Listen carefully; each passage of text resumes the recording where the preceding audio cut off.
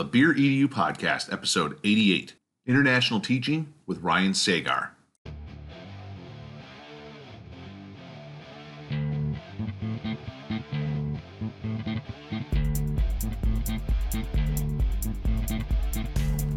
Welcome to the Beer EDU Podcast, the podcast for educators that love to learn and share ideas with fellow educators over beers, with your hosts, Kyle Anderson and Ben Dixon. Kyle, my friend, how are you? I am doing all right, Ben. How are you? I am great. Hey, this is episode 08. What number? 88. 88. Okay, yes. I was off. We are on 88 now. Yes. So this is 088 of the Beer EDU podcast, and I am Ben Dixon. You can find me on Twitter and Instagram at BDixonNVU, my friend. Kyle Anderson, you can find me on Twitter and Instagram at AndersonEdTech, and then AndersonEdTech.net is my blog. Gotten a little lazy on that thing again because, well, life, COVID, COVID 2020, man. Insert that into the fray right there. I am also the author of To the Edge: Successes and Failures Through Risk Taking. You can learn more about that at totheedgeedu.com, and it is also available on Amazon, Barnes & Noble, and through my publisher, EduMatch Publishing. And because this is the Beer EDU podcast, we like to drink a beer while we are talking. Yes. So, Ben, you've got something that I need this in my life. So if you are watching on YouTube, you can see this amazing can, Pliny for President, Russian River Brewing, brewers of Pliny the Elder. I will say my all-time favorite beer of all time. So they do this beer every 4 years. It is a double dry hopped version of Pliny the Elder, 8% ABV, 100 IBUs. So it's up there. And it does not disappoint. There are literally only 2 beers on my ranking on Untapped that I give 5s. This would be the second one. The first one would be Pliny the Elder. So, I mean, what more can I say? It's an amazing beer. Now, the original version of that is very piney and citrusy and just beautiful. Is this version the same thing? Yeah, it is a little bit. I think it's a little smoother. I really do. It's a little more citrus, and they use different varieties of hops, and they say 1 or 2 different. They don't tell you what. They just say 1 or 2 different. So the interesting thing about this is they do it every 4 years. This is the 4th time they've done it. So they've done over 16 years. And I would be super curious to talk to someone who has had multiple, last 4 years ago, their version, and compare them, because I would imagine they're all different. Yeah, and it'd be tough to do a true comparison, though, because with an IPA, the hops do fade over time. Right. So you can't age one of those and be like, hey, let's go back and try this. So you would have had to have taken meticulous notes when you did it. So I'm going to suggest to you, make sure you take really good notes on this one. So 4 years from now, you can revisit. Yeah. And it is much like all great beers at the Russian River Brewing. Unfortunately, you cannot go and buy like 7 cases. You can't. I mean, very limited supply. But I will tell you, over Thanksgiving, my wife doesn't know this yet because we're going to Napa, but it's really close to Russian River Brewing, so we have to stop there. Oh no, that's just California 37 over to the 101. Come on, it's not that far. So you, my friend, what do you got? I'm sticking with the Austin brothers. I'm still working on that. I brought home from Michigan when I was there over in September. So I've got this time around, I got the Cherrylizer Double IPA, 8.1% ABV, 75 IBU. I thought I was packing a punch today, but then you came out guns a-blazing with the Pliny there. But this is a unique beer. It's a double IPA with cherry, which on the surface, I mean, pretty straightforward. But what it is was that originally in the brew house, they would take the Paralyzer Double IPA, which is another one of their beers. Haven't featured that one yet. Guess what's coming up in a future episode. They would mix half of a glass of Paralyzer, and then half they would top off with the Cherry Bomb wheat ale that I had a little while back. So you had this I guess it was a way for people that wanted to drink the hoppier, higher octane beer but they weren't a fan of the hop so much, so they would cut it with the cherry Oh, bomb. okay. So, Right. but I guess it was so popular in the brew house, they started canning it. So now you've got Hey, the Cherrylizer double IPA um, in the can here. And I'm not a huge can art person, but this one's right. pretty cool. It's actually got on it. It looks like a World War II era plane, and it's Cool. dropping cherry bombs on the can. And Nice. Oh, that's cool. if you're on YouTube, Yeah. so and it's got some really cool, like the lettering's really cool Oh, on yeah. it as Classic. well. So just there's a Nice. real classic font. So no, it's a really good beer though. So this is actually my last can. I'm disappointed. So I may have to contact somebody back home and maybe arrange some sort Yeah. of back room underground beer shipment I deal know. that you're Your not supposed to do. your brewery is a little more than 3 hours away from your house, so Yes, yeah, I am that one's not spoiled. I happening. would. So no, it's more like 3 days. So if you were to drive straight to my hometown, it's a little over Yeah. 28 No. hours. Yeah, So we're it's not you got doing to that. break that up into about 3 days. So, but now Ben, we have a guest with us as Yes. well tonight. A very special guest. Yep. One of our, I'm going to go as far as saying a new friend of ours, Yes. Ryan from School Rubric is joining us. Ryan Mr. Ryan Sagar. Sagar, Ryan me with Yes. Sammy Hagar. Ryan, how are we doing tonight? I'm awesome. Thanks for having me, guys. It's great to be on the show, and of course, we spend a lot of time working with your artwork and promoting your podcast. So we're always excited to get together with fellow educators. And I'm a lover of beer, so yeah, Right on. great combination of the two, education and beer. I love it. So thanks for having me, guys. Really appreciate it. Yeah, absolutely. So, what kind of beer are you featuring tonight?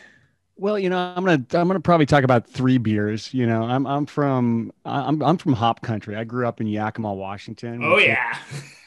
where a lot of the most amazing hops were grown. Yep. And it's actually Grant's Brewery was started there in 1982, and that was what is considered the official first brewery after the Prohibition, the first microbeer after the Prohibition. Unfortunately, after years and years of having great experiences at the brewery, that they had some sort of ownership changes and Mhm. whatever, and it folded years later. But one of the beers I want to absolutely mention, which I'm not drinking right now because I'm not in that area, is it's Bale Breakers Brewery, which is this beautiful brewery that sits right near the hop fields, obviously in that Yakima Valley where you just got tons of agriculture and now wineries and of course hops. So big shout out to Bale Breakers Brewing Company, which is, and it's just a beautiful barn like brewery. And part of me is the beer is one thing, and I think a part of me that really loves beer is sort of the experiences that I have with the beer. And so it just brings back a lot of my hometown memories. But here in Austin, that's where I'm located. I work here at the University of Texas, ATX, Hook 'em Horns. Hook 'em And horns. There it is. my full-time job is at the University of Texas, still in education, coordinating distance learning. But there's a couple beers that I really like here, and one of them is from Tups Brewery, which actually isn't from Austin. It's actually from nearby, and these really popular, the hazy IPAs is something that I really enjoy, and it's right across from where I work. I'm working remotely right now, but there's a really famous bar here in Austin. It's called the Hole in the Wall, and it's kind of a Mm. rite of passage for a lot of bands. Willie Nelson, a few others have played there. I mean, if you look at the wall of who's been there, it's just amazing lineups of people, and people seem to always come there to play a little. It's like you're right at past. If you come to Austin, you're going to play one night at the Hole in the Wall, and it's just a dingy old bar, and they have Tup's hazy IPA on tap there. So that's when I'm Wow. been waiting for traffic to uh, not something I have to worry about these days. But when I get off of work around 5 or 6 o'clock, oftentimes it's just worth it for me to have a beer until 7 and then go home after. And so I'd head over there. It was actually the same bar. Jimmy Fallon actually recently did an episode here at the University of Texas, and his opening sequence was at this dingy bar at the Hole in the Wall. And then of course another shout out to the Zilker Brewery. They do a bunch of I like IPAs and specifically the hazy IPAs. And what I like about that brewery is, first of all, I lived right next to it when I first moved here. And, cool little outdoor seating area. And then they always are kind of every month they have a different style of IPA they're always change. They're not seasonal. It's like a monthly. Right. They experiment with something new. And so just a really, really great brewery. So yeah, I love beer, and uh, Austin's a great place for beer and music. That's for sure. So a lot of great beer and a lot of great music. Yeah, ever since I was a little kid, I've always wanted to go to Austin because I grew up in a house where my mom listened to country music. So Saturday nights, Austin City Limits would City come on limits. PBS, and we would watch that. And as I got older, I still appreciate older country music, but like what they call country now, to me, that's not country. That's just pop radio. But Austin City Limits is, they still have so much eclectic music and just different stuff. It's just fun to listen to sometimes, where you have the traditional country artists on there, but then you have like these almost like Jack White style, like alternative rockers and Southern rockers and whatnot that are on there too. And, I heard the music scene there is incredible. I've always wanted to go Yep. there. And then, now it's just a win-win with the beer scene that's grown up in not just Austin, but I've heard places like San Antonio are incredible for beer now too. Just Texas is really kind of blowing up on the beer map and everything. So I'm living vicariously and enviously, if that's even a word, through you, Ryan, being able to experience that kind of music scene and beer scene. Yeah, it's kind of slowed down a little bit, but that's kind of one of the amazing things here is, it's obviously it's kind of got a little well known for a little bit of its country music, but it's really kind of the heart and soul of it's kind of like this country rock and roll mix, right? If you there was a recent documentary that was Ken Burns. I'm a big Ken Burns fan, and he did it's called the country music, and it kind of goes through the timeline. And I didn't know this before I saw this documentary, but you know, it was sort of the outlaws of Nashville, like with the Willie Mhm. Nelsons. They came here to kind of get away from that sort of uh, cookie cutter country style where it's like you got to dress up a certain way and you got to be a certain way. And so they kind of came out here to sort of, still, be involved with their music, but kind of do it their way and not the Nashville way. And I really think that's a lot of the character of Austin is it's always respectful to people with different opinions. We're obviously a red state surrounded by red all around Yep. Austin. And there's a lot of people that are Republican here, but I really think people it really feels kind of a more manageable city. And I think people are really kind of understanding of a different perspective. And obviously there's a big liberal in art Yeah. and music scene, but there's also a big Republican conservative Bible Belt scene here too. And so it's a really cool mix of people and perspectives. And I think really sort of a respectful on all sides when it comes to people having a different opinion. So it's just there's so much going on obviously right now with everything going Right. on in the it's not as busy as it normally is, but I've got a little daughter, and one of the fun things about moving here was just all the family things going on. Hmm. Live music for kids, and then of course they're catering to parents like myself, so there's beer and all sorts of activities for the adults to get into. So a really, really fun city. I was I'd never been here before I moved here. I took the job. um, I was in Lisbon, Portugal before here, and kind of this was a job that I really wanted and got. And so yeah, I came out here after teaching a number of years in the K through 12 system, and here I am, ATX baby. Well, there is a saying, keep Austin weird. So I'm just saying that is the place. But that kind of leads into your comment there about where you were in Lisbon. Like you've done some other stuff. Like tell us about your international teaching experience, I guess is what we would call that. Yeah, so I mean, it's really kind of the mission of my project with School Rubric. Okay. School Rubric is really about connecting educators, and specifically kind of that it was co-founded with myself and another international educator who's now back in the States, Wallace Ting. And Mhm. really what happened is it's kind of come full circle, right? I started in public schools in the States. I was in Chicago, teaching over in Chicago, and I had been abroad in my previous profession. I was an adventure tour guide for a number of years, living in Mexico, and spent a lot of time living in other countries throughout my 20s. And then I kind of went back and got my master's in teaching and started teaching in Chicago. And I'm a West Coaster by heart. I moved out to Chicago for a girl, and that just sort of fell apart. And then I was like, what the hell am I doing here in Chicago? Like, I mean, people in Chicago are great, but there's no mountains. It's cold. It's cold. So cold. I was there like one of those winters where it was just like, we're breaking every cold. It's normally not like this. I'm like, I don't care. I'm out of here. But so on a whim, I was on, I just, I was like, we broke up, and I was like, I want to go abroad again. I really want to, that was such that was living abroad and being abroad and learn, I'd learned Spanish at this point. I already spoke Spanish, and it was just such a rewarding experience. And so during one of my planning periods, I found it was the International Teaching Conference in Waterloo, Iowa, which is it's actually the first spot that these conferences were held. And I went to it, and it really opened my eyes to this whole world of education that I wish somebody would have told me about right away when I got into education.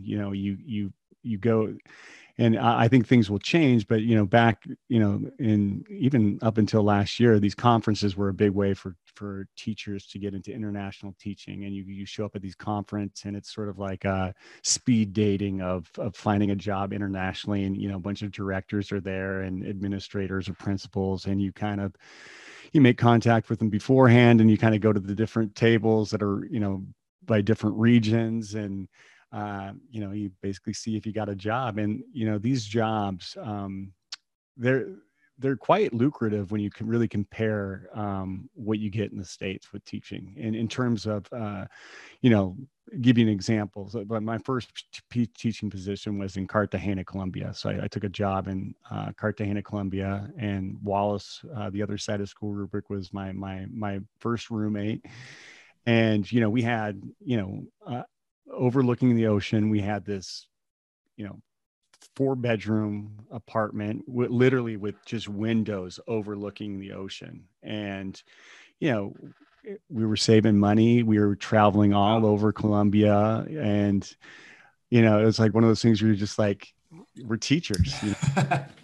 How do we have this? And then, from there, I ended up, I did 2 years there. And then I went to Rio de Janeiro, or as they say in Brazilian or Portuguese, Rio de Janeiro, and spent almost 8 years in Rio, where I met my wife. And then we moved to Portugal, and then from Portugal to the ATX. So that's been so it's been that.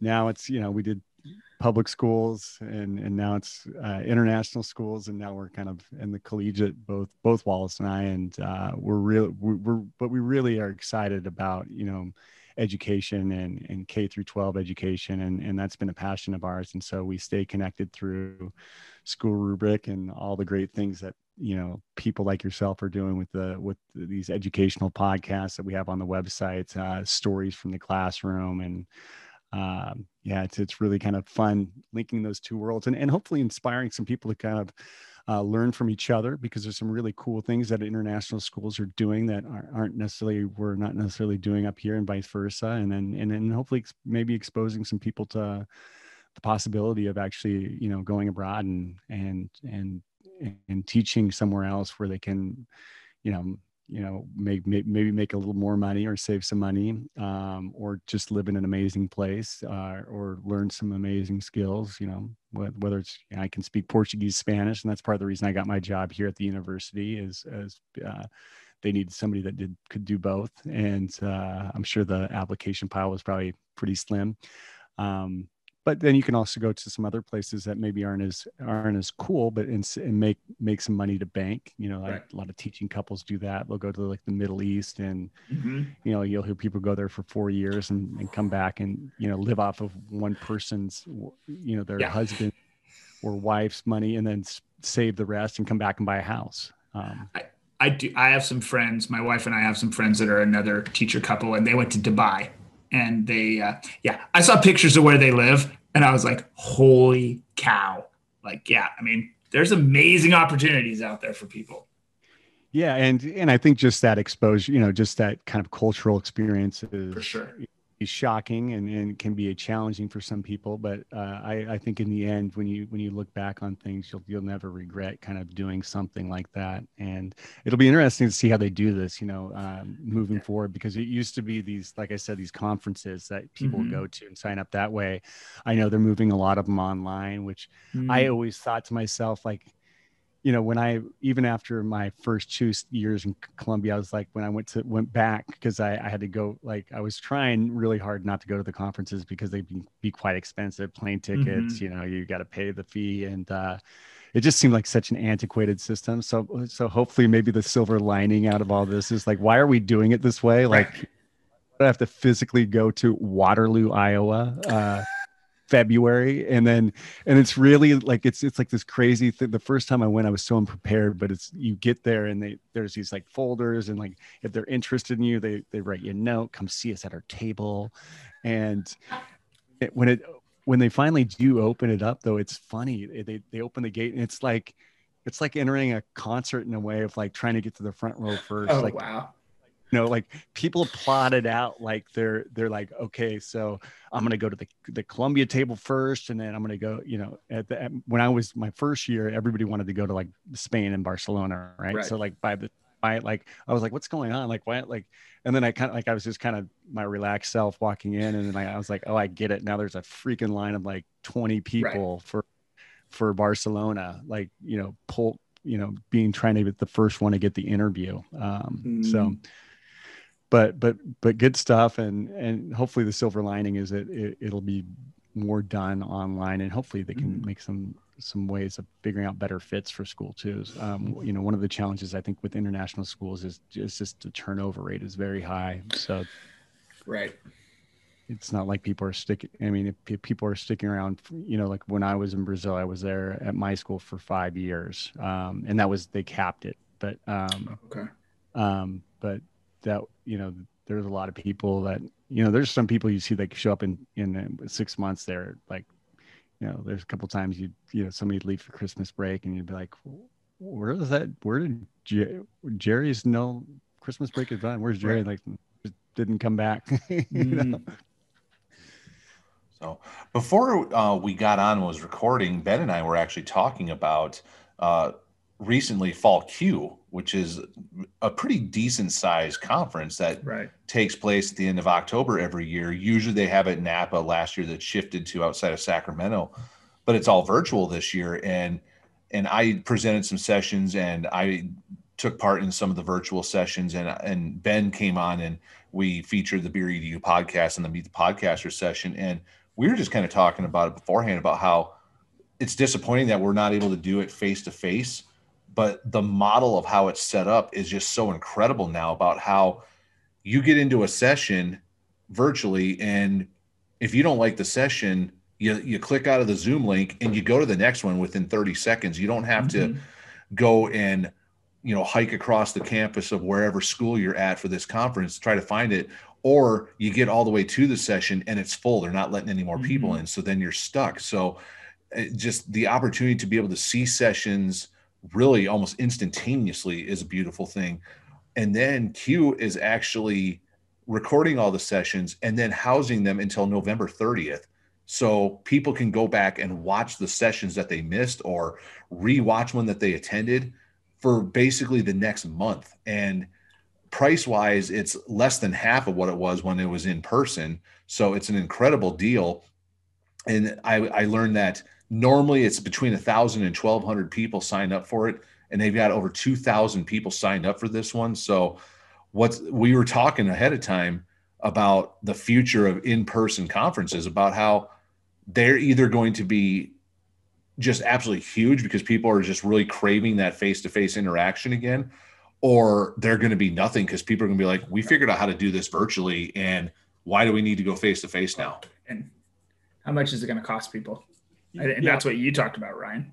Yeah, we talk to a lot of administrators and things like with school rubric. We're constantly meeting with Hmm. directors and various people at all levels, and you hear that at the same time. Especially internationally, like they would be sending people Yeah. to like oh the conference in South America is this year in Peru and this year is here, and they're trying to Right. send like 20 teachers over there and put them in hotels and Right. uh, from an like from the K through 12 perspective, like when you're trying to send people, that's a huge expense, and it Yeah. probably doesn't make sense. And just like I did last week, they had Adobe Max, which was I'm a big part of what I do for my job at University of Texas, and some of the things I do with school rubric is a lot of graphic design and video editing and things like this. And it was all online. It was the same thing, like you enter in one session, you're just like kind of like, all right, I came here because of the title, but this isn't really what I like Right. want to learn. I want to so I'll jump into this other session about Adobe Illustrator instead of this session about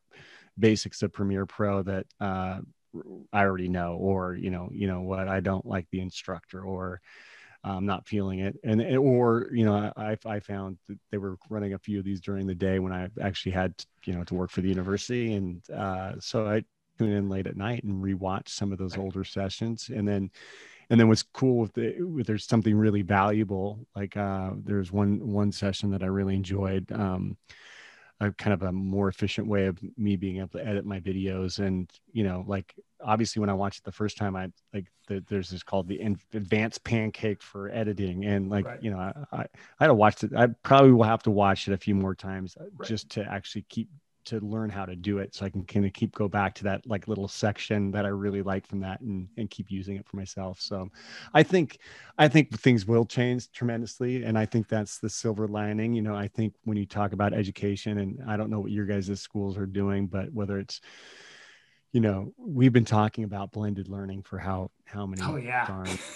Like, I mean, Right. and now we're forced to do it. Now, Right. now it's easy for people to get online. Like, even for us as, with a nonprofit startup, like, probably Hmm. before this and we were doing that, like scheduling calls, but like to get people online was more of a like, what do you mean I got to do what, where is it in the Right. calendar? But like, I mean, everybody knows how to use Hangouts, Microsoft Right. Rooms, Zoom. I mean, it's just part of our DNA now. And so I think that's the silver lining, right? Is that hopefully we can improve things in terms of education and what people are learning. And then really when people are in a physical space, the focus is not on like sitting down and listening to somebody. It's about collaborating. It's about Right. like taking what you've maybe learned on your own and talking about it with other people. And that's what I'm really excited about when I look at education, is how those,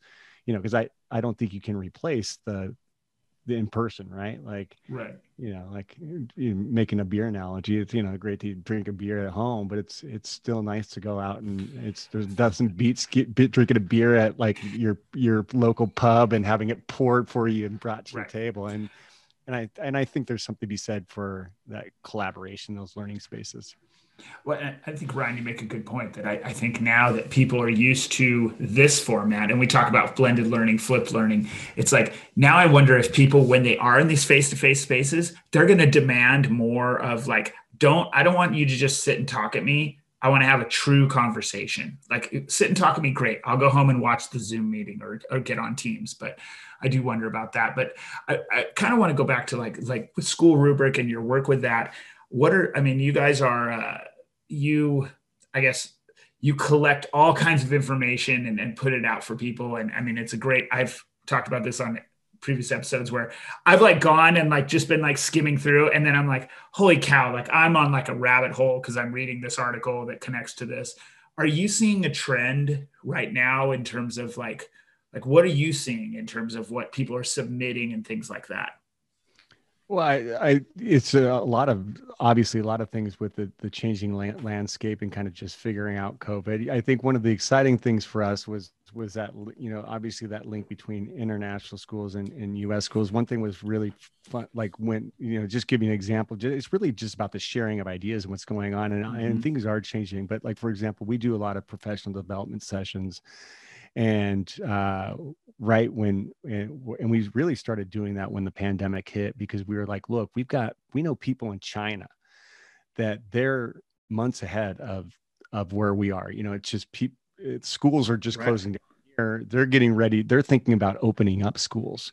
Oh, So yeah. doesn't it make sense that we would connect these schools in China with people that are closing down here and say, like, what did you guys learn through that experience? Like, now that you're opening up, like, what, like, how are you doing it? What are you planning? Like, what are you doing to bus kids in and keep social distancing? How are you doing that in the schools? How are you keeping people safe?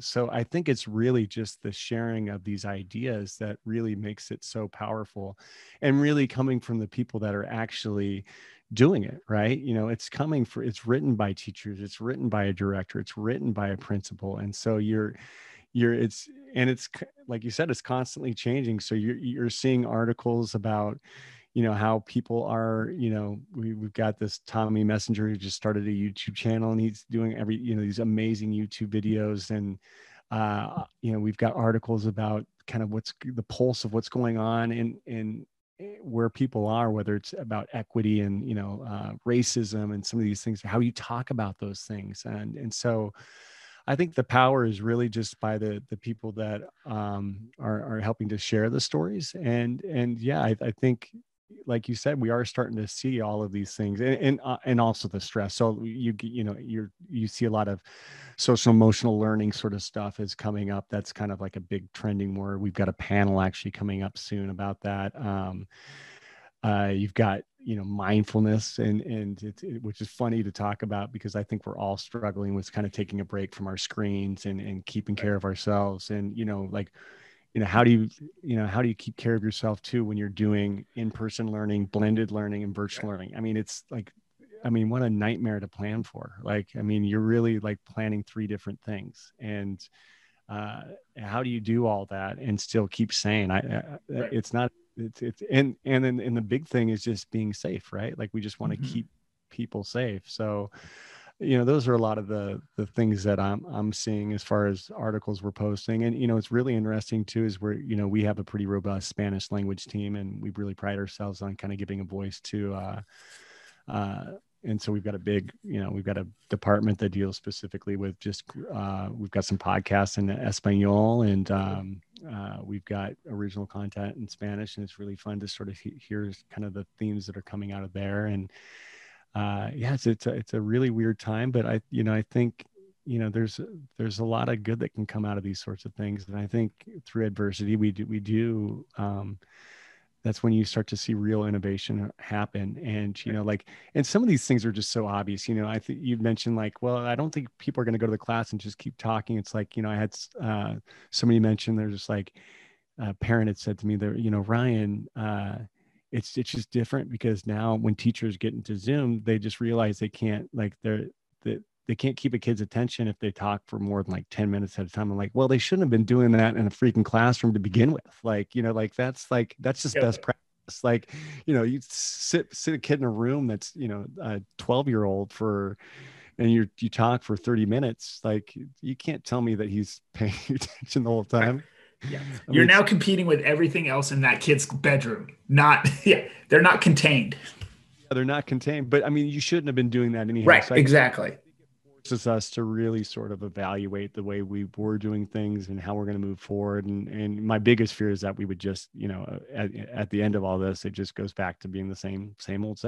And if you look at schools, a lot of schools are really set up for this. They've invested so much in this, and it's like you see these like horrible investments of like technology, and it's not really being utilized in a lot of schools. And so in the end, I think there's going to be a lot of good that comes out of it. I hope it doesn't scare a bunch of people away from the profession, though. That's one of my fears, is to see that, like, you hear it, like, where, they can't get subs, and people are sick and they can't come to school, and you got 4 people gone, and what does that look like? So I think hopefully this, the innovation that happens in the classroom can also make some bigger changes with just in the US of how we pay teachers, and kind of look at them as at the profession overall, and hopefully get some really I think one is to start thinking about how we can get better people into the profession.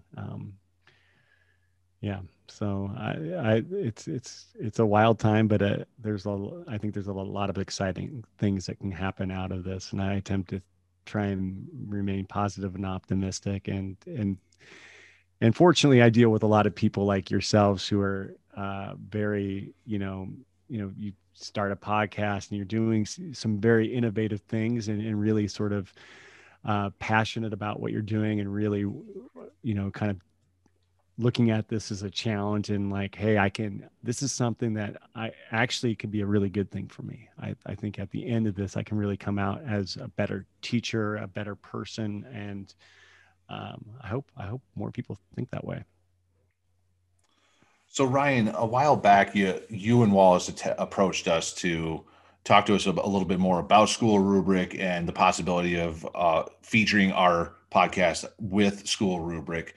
I would love to learn a little bit more about the origin story. So we've talked a little bit, Ben and I, about what you guys are doing and how awesome it is, but I'd love to hear more about like how this whole idea started, and how long it took, that whole process to where you're at now with it today.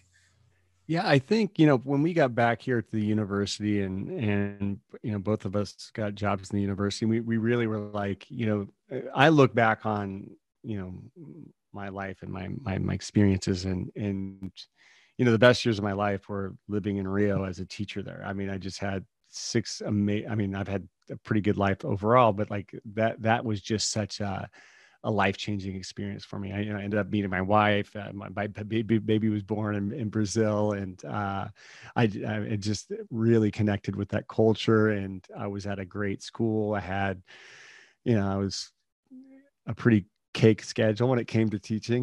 We I think internationally have some more time off. So I teach and then coach soccer and then go surf, and that was like a pretty good life. So I think we came back here and really sort of uh, missed that connection that we had with schools, and then obviously came back and really wanted to make the connection between international and American, and we US schools. And we started really just as like a blog for international educators, and so we, as that sort of expanded, and we started like talking to friends about writing stories, and we started getting interest about the stories, and people saying, this is really helpful. I'm learning a lot from this, so thank you. And then we kind of expanded that into our magazine, our featured publication, Interact magazine. And utilizing some of the skills that we have on the team, of a small team. I do a lot of graphic design sort of stuff, so we built the magazine and started putting the stories in there. And then we all people that were that might be considered competitors, and seeing what they're doing, and saying, we don't, we can do this better, or why are we doing it this way? Or um yeah there's a I want to do it my way. I don't necessarily, it's not a bad way. I just think it can be done differently, and we want to do it differently. And so we started, we put a lot of focus on our social media. And really, it's just about, establishing relationships with between educators, and sharing experiences, and connecting people from diverse backgrounds, so that we can all kind of, in the end, have a bigger impact on kids. I mean, that's what it's really all about. Really, is the learning, and through that community and through these stories, we really hope that um, people do make that it really does have an impact on people, and their practice of teaching. And even for me, who's in, I don't necessarily deal with K through 12 anymore, but there's so many of these things that I'm learning all the time that are best practices for what I do at the university. And so yeah, we're really excited about the growth. And like I said, we've expanded. We're not for profit, so this is just really about something that we're kind of passionate about,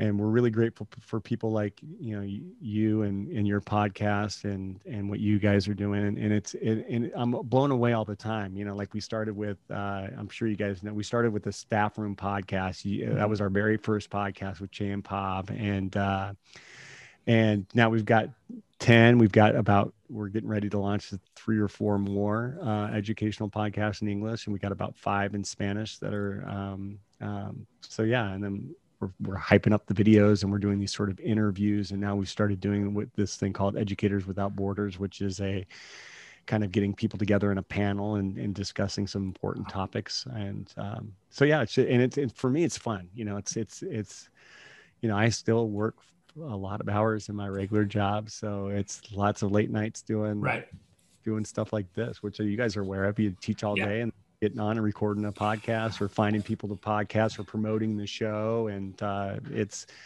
a lot of work, but if you enjoy doing it, it's fun.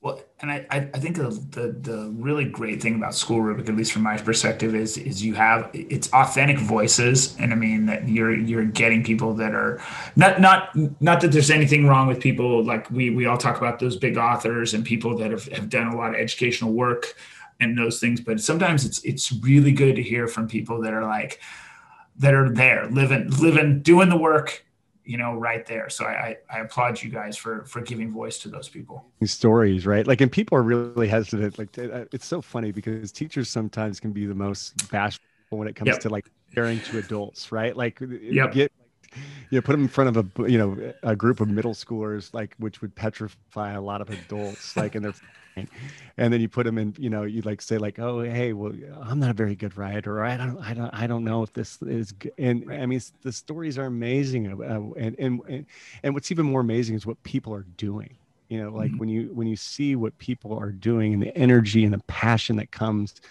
with this profession, it's really exciting. And that's what gets me exciting. It gets me excited just to see that passion with people and with any profession, right? And you do see it, and that's typically, obviously, a lot of the ones that are willing to sort of do that are typically really passionate about what they're doing. And so yeah, it's a lot of fun to connect with people from, like I said, Denton, Texas to Rio de Janeiro, Brazil to Hong Kong, so you name it, they're just all over the place. So it's exciting stuff. And I think that is what is really cool about School Rubric is it's not just U.S. teachers, it's not just European teachers. It's like you really are bringing across that we have a lot more in common than we do differences in this profession. Again, it goes back to that just sort of learning from each other, right? Like, and we recently had a conversation. One of our panels had to deal with just this idea of, racism and equality, and it's different everywhere. Here we're talking about Black Lives Matter, but I mean, there's, you go to other schools, it's like, it's a completely different sort of prejudice or racism that they're experiencing, and how they deal with that, maybe with local kids or even with the actual staff that are hired. And so it's really valuable to sort of hear these, what different people are going through, and hopefully, I once had a fun little quote that I said when I was kind of doing this little TV show thing that I got picked to do for Rio, where it's like you when you're traveling, you like to take, I look at it as kind of pulling the best of every culture and kind of using that to make your own culture. And I think you can kind of do that with teaching, right? Like, you meet different educators and you're like, oh, that I love that. I'm going to use that. I love this. Like, I love that little trick. I'm going to use that. Like, no, this is cool. I love it. And so I think that's a very powerful experience, and just kind of that learning from each other. And that's why I think people really loved, going to the conferences back then. One of the first conferences that got canceled was South by Southwest EDU, which I was really excited. We do that here in Austin. I was really excited about that because, the year before I connected with a bunch of people, and in our first magazine that we did, a lot of the contributors were people that I had actually met at that conference. And it's nice to be able to have a beer with people that you're, that are contributing with. Although we can do, you can do the beer Zoom. So there's nothing wrong with that.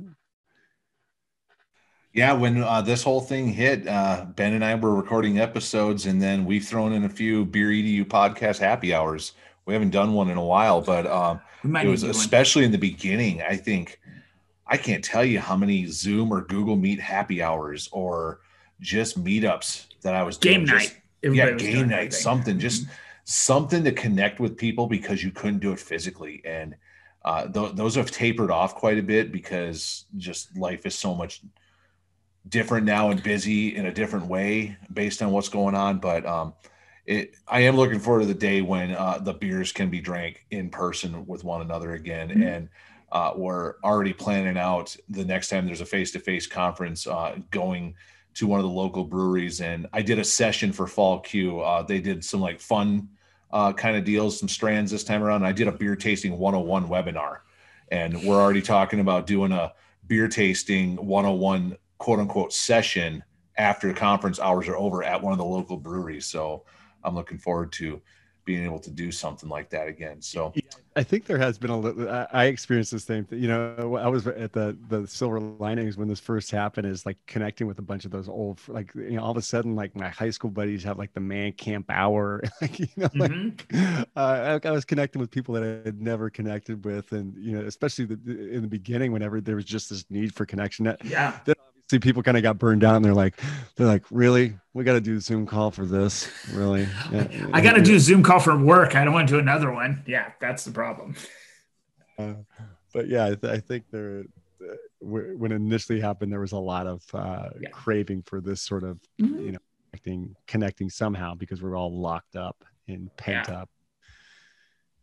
Yeah, here. I think we've sort of it doesn't feel like we're kind of working remotely and stuff. I had my daughter out yesterday, and here in Texas, things are pretty wide open right now.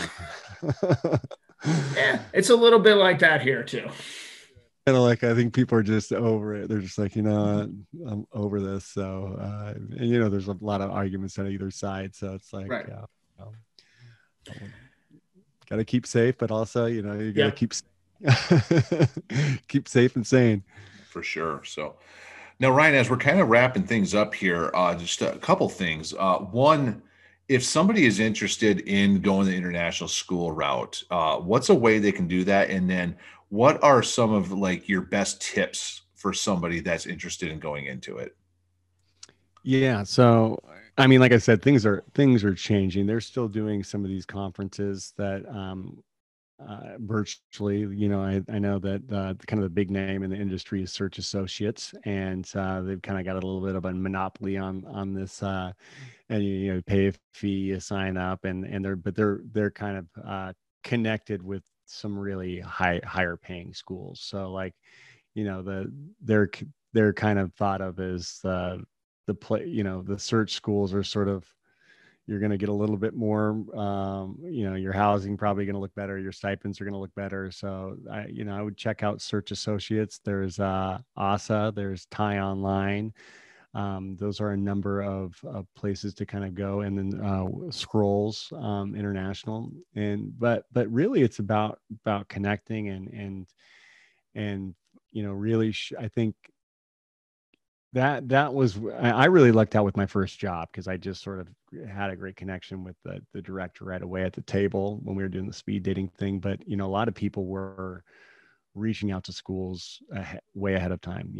Find somebody in the school. And first of all, make sure it's a good fit. There couldn't be anything worse than going someplace and then being all the way across the globe and then find out that like this, because and that's one thing that one of the things when we started the school rubric, and we're developing kind of the school directory, and we have one right now, but we're adding to it, is to because when you go online, every school is just sort of promoting themselves, right? So you don't necessarily, like, to really understand where you're going, you need to like email some teachers. I mean, teachers love to talk about what they're doing and what their experiences in the place. So go onto the website, figure out some names, talk to them. Hey, what is it like to teach there? Hey, how could I get connected with somebody? What do you guys like? What's a day in the life there? And really sort of get a pulse for the place, the school, and then just reach out and be persistent. I think that's a really important thing. And you want to, and obviously, one of the benefits too is always, if you use some of those channels like search and scrolls, you're kind of guaranteed that expat contract route, which is obviously has like, like when I lived in Rio, I had apartment in Ipanema. I had a flight home every year. I had a certain amount of money for professional development. So those were all little things. And plus I had already been to Brazil before, and I was like, this place is awesome. And so I was like, I wanted to go there. But on the flip side is when I went to Portugal, I wasn't that happy, to be honest. I got myself into a school where maybe some of the things that were promised weren't the reality. And like just to give you an example is, when I went to Lisbon, we got a housing stipend, and you know it, Portugal has insane taxes. I mean, you can imagine a European. I mean, it's like 40% of your paycheck, boom, gone. And we get the housing stipend, and I didn't think, I had no idea that was going to be taxed. So like, I'm thinking I'm getting this chunk of money to pay for my apartment, and it's 60% of what I thought I was getting. So like, like little things like that kind of can really have an impact. And then I got there, and I was hired for one thing, and when you're the new guy in a school, it's hard to say no to things. But like, they're like, oh, you're okay, you're the middle school IB eighth and ninth grader, but you know what? We need somebody you speak Spanish, so we need somebody to do the eighth grade Spanish.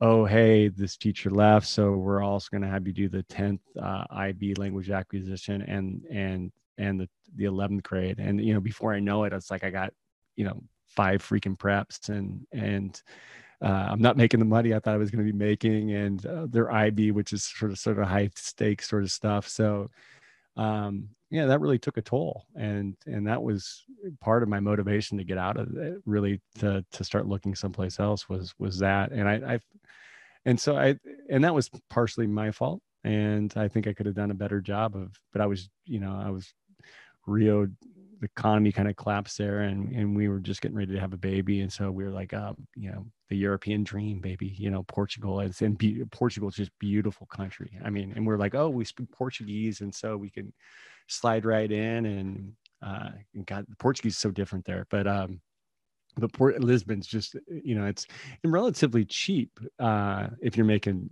dollars and not getting a 40% tax. So my recommendation would be to really look where you want to go,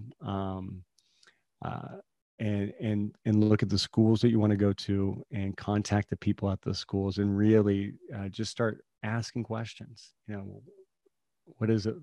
How is the principal? How is the school? How are the kids? All those sorts of things that I think are kind of what, if you go to speak to like a career coach, they would tell you to do anyhow, right? Like, if you're thinking about changing careers, like one of the first things they tell you to do is to just start finding people in that profession and start asking questions. Don't ask for a job, just ask, like, how did you get into this? Why do you like doing this? And so that would be my advice. And you also have to be open, because your first, there's certain places. So the international market is kind of, everybody wants to go certain places, right? So you have to kind of be willing to put a little bit of work in the right trenches, before you can, like Rio was, people want to go to Rio, right? Like people want to go, like, so maybe your first 2 years, you think about some place that's maybe, especially if you're a younger teacher and just getting into the game, just, do 2 years in like to Gusialba, Honduras, right? Where there's not as many people may be interested. Be like, if obviously shoot for the stars, but you might have to kind of go someplace first. And then once you get those first 2 years, that's really important for international teachers or people that are hiring internationally, because they see that you were able to stick it out. So they're like, oh, this guy wasn't a one, like, and that's suicide. Like most international contracts are 2 years. Suicide is if you break in the international teaching for your career, is if they see that you only did like a 1 year stint, they're going to be like, because most contracts are 2 years, because there's so much work that goes into bringing the person there. It's not a economically sound to sort of let somebody like show up for a year. We paid all this money to get you down here, visa, and then boom, you're gone. And then we got to train somebody else. So that would be my advice. Cool. Well, then I guess I won't put in for Nice, France. That's where I wanted to go. South of France. Like I said, you never know. Sometimes it's the fit too, right? Like, I mean, like when we were doing it, like it was, there's sometimes they just have a need to fill. Right. And I also know that it helps a lot of places. It helps if you're a teaching couple. So so my wife and I, that's our retirement plan. We're close. So that's what we were like. We could just go and teach there for a couple of years. And you know why? It's not just because they can kind of all of a sudden, they really feel that like you've got somebody to lean on. So when things are rough, worst case scenario, you've got your partner with you. Right. So that makes sense. Yeah. But I would recommend it, man. It's never too late. I mean, there was, I taught with guys that were, divorcees that were, 55 and their first time going international. I met teaching couples that like the empty nester were just like, kids left the house. They're no longer, so they were, we'll go to Morocco. We always wanted to go to Morocco, and it's so rewarding, and teaching is so rewarding, and kind of throwing in the cultural experience into the mix is fun. And a lot of these international schools are international communities too. So you're, like in Rio, it's like Norwegian kids, and for the oil are there, and you got the Venezuelans, and so you really have this cool mix of kids in these schools. Awesome. So Ryan, where can listeners connect with you online? Just schoolrubric.com. Reach out to, if you have any, obviously we've got Twitter. So you, Ryan Sagare, on Twitter, and at Ryan Sagare on anything. But at School Rubric would be probably the best way to kind of contact. We're always looking for stories. We've got, like I said, we're with podcasts, we're willing to share. If you've got an idea about a video you want to do, we're always looking for creative, innovative ideas, and excited to share those. So check us out at schoolrubric.com. You can email us at info@schoolrubric.com. Ryan at schoolrubric.com. We'd love to connect. We're all about connecting with teachers. So please look me up, find me on Twitter, reach out, send me a message that way. But we're available. We're all ears for what amazing teachers are doing and educators are doing. Great. Well, thank you so much for joining us, Ryan. It was a pleasure to learn your story a little bit and hear a little bit more about that origin of School Rubric as well. Yeah, my pleasure. And obviously we'll be in touch, because I get to see all your episodes coming down. There we go. Yeah, we'll be promoting you guys like crazy, and continue to listen to y'all and keep doing what you're doing. I look forward to when we can get a beer together. Perfect. Well, listeners, keep this conversation going. Share some of your thoughts on today's topics. Email us at info@beeredupodcast.com. Tweet us at BeerEduPod with hashtag BeerEduPod. Hit us up on Facebook at BeerEduPodcast. That's all one word. Follow us on Instagram, BeerEduPod. Subscribe to our YouTube channel at bit.ly/BeerEduYouTube. We do stream these live occasionally, like we're doing with this episode. Yep. And then again, make sure you're following Ryan on Twitter at Ryan Sagare. And then voice message using the Anchor app. We'll feature that on the episode if you send us one. And then a review wherever you're listening would be great, so more can find the podcast. And Ben, if people want to be on the show with us, what do they do? Yeah. So if you want to be on our show, if you want to be a guest, you want to talk about what you're passionate about in education, please visit our website, www.beeredupodcast.com. Click on that contact and subscription info link. There's a short form. You fill it out. We'll be in touch. And we just love to have you on the show and hear what you're passionate about. And this is this is kind of Ryan. Thank you so much for being on the show. And I think Kyle, this kind of leads us into our next part where we're going to do a little learn about Ryan. So if you can hang out for a little bit, and Kyle's got a very interesting one.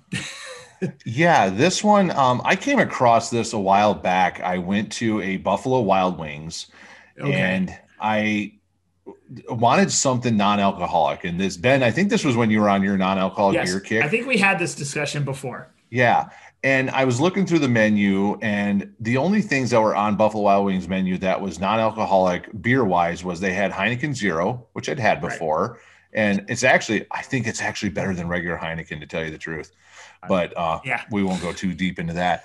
Well, then the other thing that was on there was it was called Lagunitas Hoppy Refresher. Right. And I looked at that. It was under the non-alcoholic beer. So I thought, oh, Lagunitas is making a non-alcoholic beer now. So let me get that. Well, didn't turn out it wasn't beer. It was actually hop water. Yeah. So I'm imagining bubbly water is really what I'm thinking about. And that's essentially what it was. This is something that it's relatively new. It hop water, it's carbonated water like bubbly or LaCroix, but instead Okay. of like fruit flavors, it's hops. There's no Okay. alcohol. It's not like a Like hard seltzer or something like that, because obviously there's no alcohol in it. It is literally like carbonated seltzer water, but instead of fruit flavoring, it is hops that they use for the flavor. So 0 calories. There's no sugar added. It's literally only carbonated water, and either they will dry hop the water or they'll use Okay. hop oils for the flavoring. And the reason this became a thing was because brewers, they created it as an alternative to beer. They wanted to drink on the job, but then they would, Okay. get hammered, or they would get lethargic and not get their job done because they were drinking too much or whatever. So brewmasters started putting together this hop water as a way to have a drink that tasted kind of like beer, but it wasn't going to get in the way of them being able to do their jobs and do their jobs safely, which, you really don't want your forklift operator hauling around pallets of beer after No. drinking 9% IPAs all day or something like that. So for the most part, now this Lagunitas one, it was clear, and it came in like a Okay. hurricane glass on ice and everything. And I was really weirded out at first, but then I drank it. I'm like, okay, this is actually pretty good. So most of them are just going to be like clear water and have Okay. that hop flavor to it. But some of them will add caramel color to make it look more like a beer, which to Hmm. me that to me would be even weirder Yeah. than just the clear ones. So it's a lot easier to produce than a non-alcoholic beer, because in order to make non-alcoholic beer, you have to remove the Right. alcohol. So Right. it's more water, more electricity to remove that alcohol. And then you still got even like the lowest of low cal non-alc beers are like anywhere from 50 to 80 calories a bottle. Yeah. Whereas this is 0 calories. And then this one's cool. I need to find a place doing this. Bartenders are starting to take hop water and then mixing it to make beer hop water cocktails.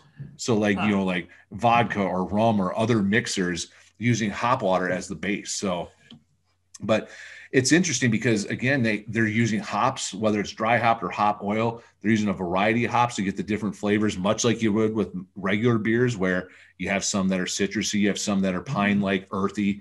So different companies are doing that with their hop water. So I did have a hard time finding examples of this. The only one I've I, had is the Lagunitas Hoppy Refresher one. There's a company called H2OPS that makes one, yeah. and then there's another one called Hop WTR, so hop water, that makes it. I've seen one, and I've seen it in cans at Whole Foods. That's the only place I've ever seen it.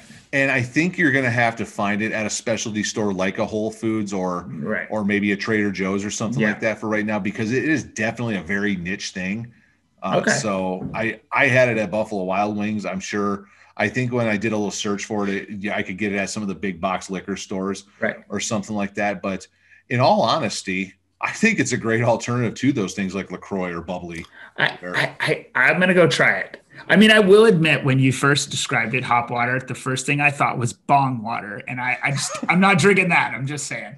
I won't get into that accidentally that may have happened at some point, but we'll just Yeah. So back in your skateboarding and punk rock days, I'm assuming. I don't know anything about that. I deny all that. So anyway, but yeah, I just think it'd be interesting because I enjoy LaCroix or a bubbly every now and then, but I think it'd be interesting to be able to bust out a can of Lagunitas and drink it at work, and nothing can happen to you because it's not beer. Well, the packaging for these things also doesn't look very beer-like. They're very sort of almost like you said, like refreshing, sort of like the cans, this sort of almost what's the White Claw sort of looking style, right? Right. Sort of fruity-esque and right.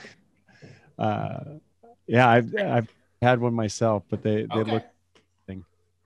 Yeah, the Lagunitas one does come in one of those squat bottles, like Lagunitas uses, although it's clear instead of brown. And then you recognize the very iconic Lagunitas fonts on the bottle and everything. So I mean, at first glance at that, you're like, oh, it's beer, but no, and then you're like, wait, no, it's clear, so it's not beer. So, but I know I definitely want to try to find some more of these because it was definitely good. I'm gonna go look for it this weekend. So keep me posted on what you find. Talking about non-alcoholic, so I'd like to hear what your guys' go-to non-alcoholic is. If you had to pick a non-alcoholic, I'm always curious, because I tried the Heineken Zero. My wife loves Heineken, by the way. Right. So to say oh, it's like that's like blasphemy. Yeah. I'm not a fan of Heineken, so to me, the Heineken Zero to me, it I don't know. I felt that it tasted better, but I would say my favorite one, and I don't have a lot of experience with non-alcoholic beers, but my favorite one would probably be St. Pauli Girl, because I really like that German lager taste, and it still tastes like an actual beer with that St. Pauli NA. Yeah, Klossner does one. We've talked about this one. I just got one the other day from Brooklyn Brewing out of New York. That's pretty good. So it's hard because there's not a lot to choose from, right? I got in a kick for a little while where I was like, I'm not going to drink any beer. And so I was doing the Beck's, which I thought was pretty, has their version, which was a good non-A, but obviously O'Doul's, I think, has the biggest name with non-A, but I'm not, not very good. I'm with you. It's almost like, so I equate it to when you eat, that's why I've never had the Beyond Meat or whatever. I'm I don't want it to try to be meat. I just, if I'm going to eat tofu, I know it's tofu. I don't want it to try to be a hamburger. I don't want my beer to try to be a beer. I just want it to be different, I guess. Just wanted them to try something that makes something that tastes good, right? Yes, exactly. That's why I'm interested in this. Yeah. So check it out. If you can find it, and listeners, you find it somewhere, let us know what you think, because and what brands you're finding, because I would love to learn more about these. Yeah, definitely. Use that beer EDU hashtag, and we'd love to know what they are. Yeah. So, well, Ben, that wraps up 88. Yep. Yeah, that is episode 88. Ryan, thank you so much for being on. Thank you for all your amazing work you're doing with School Rubric. It was great to hear your story. Hey, thanks for having me, guys. Have a great rest of the week. All right, and listeners, like always, until next time, may the malts and the hops be with you. Right on.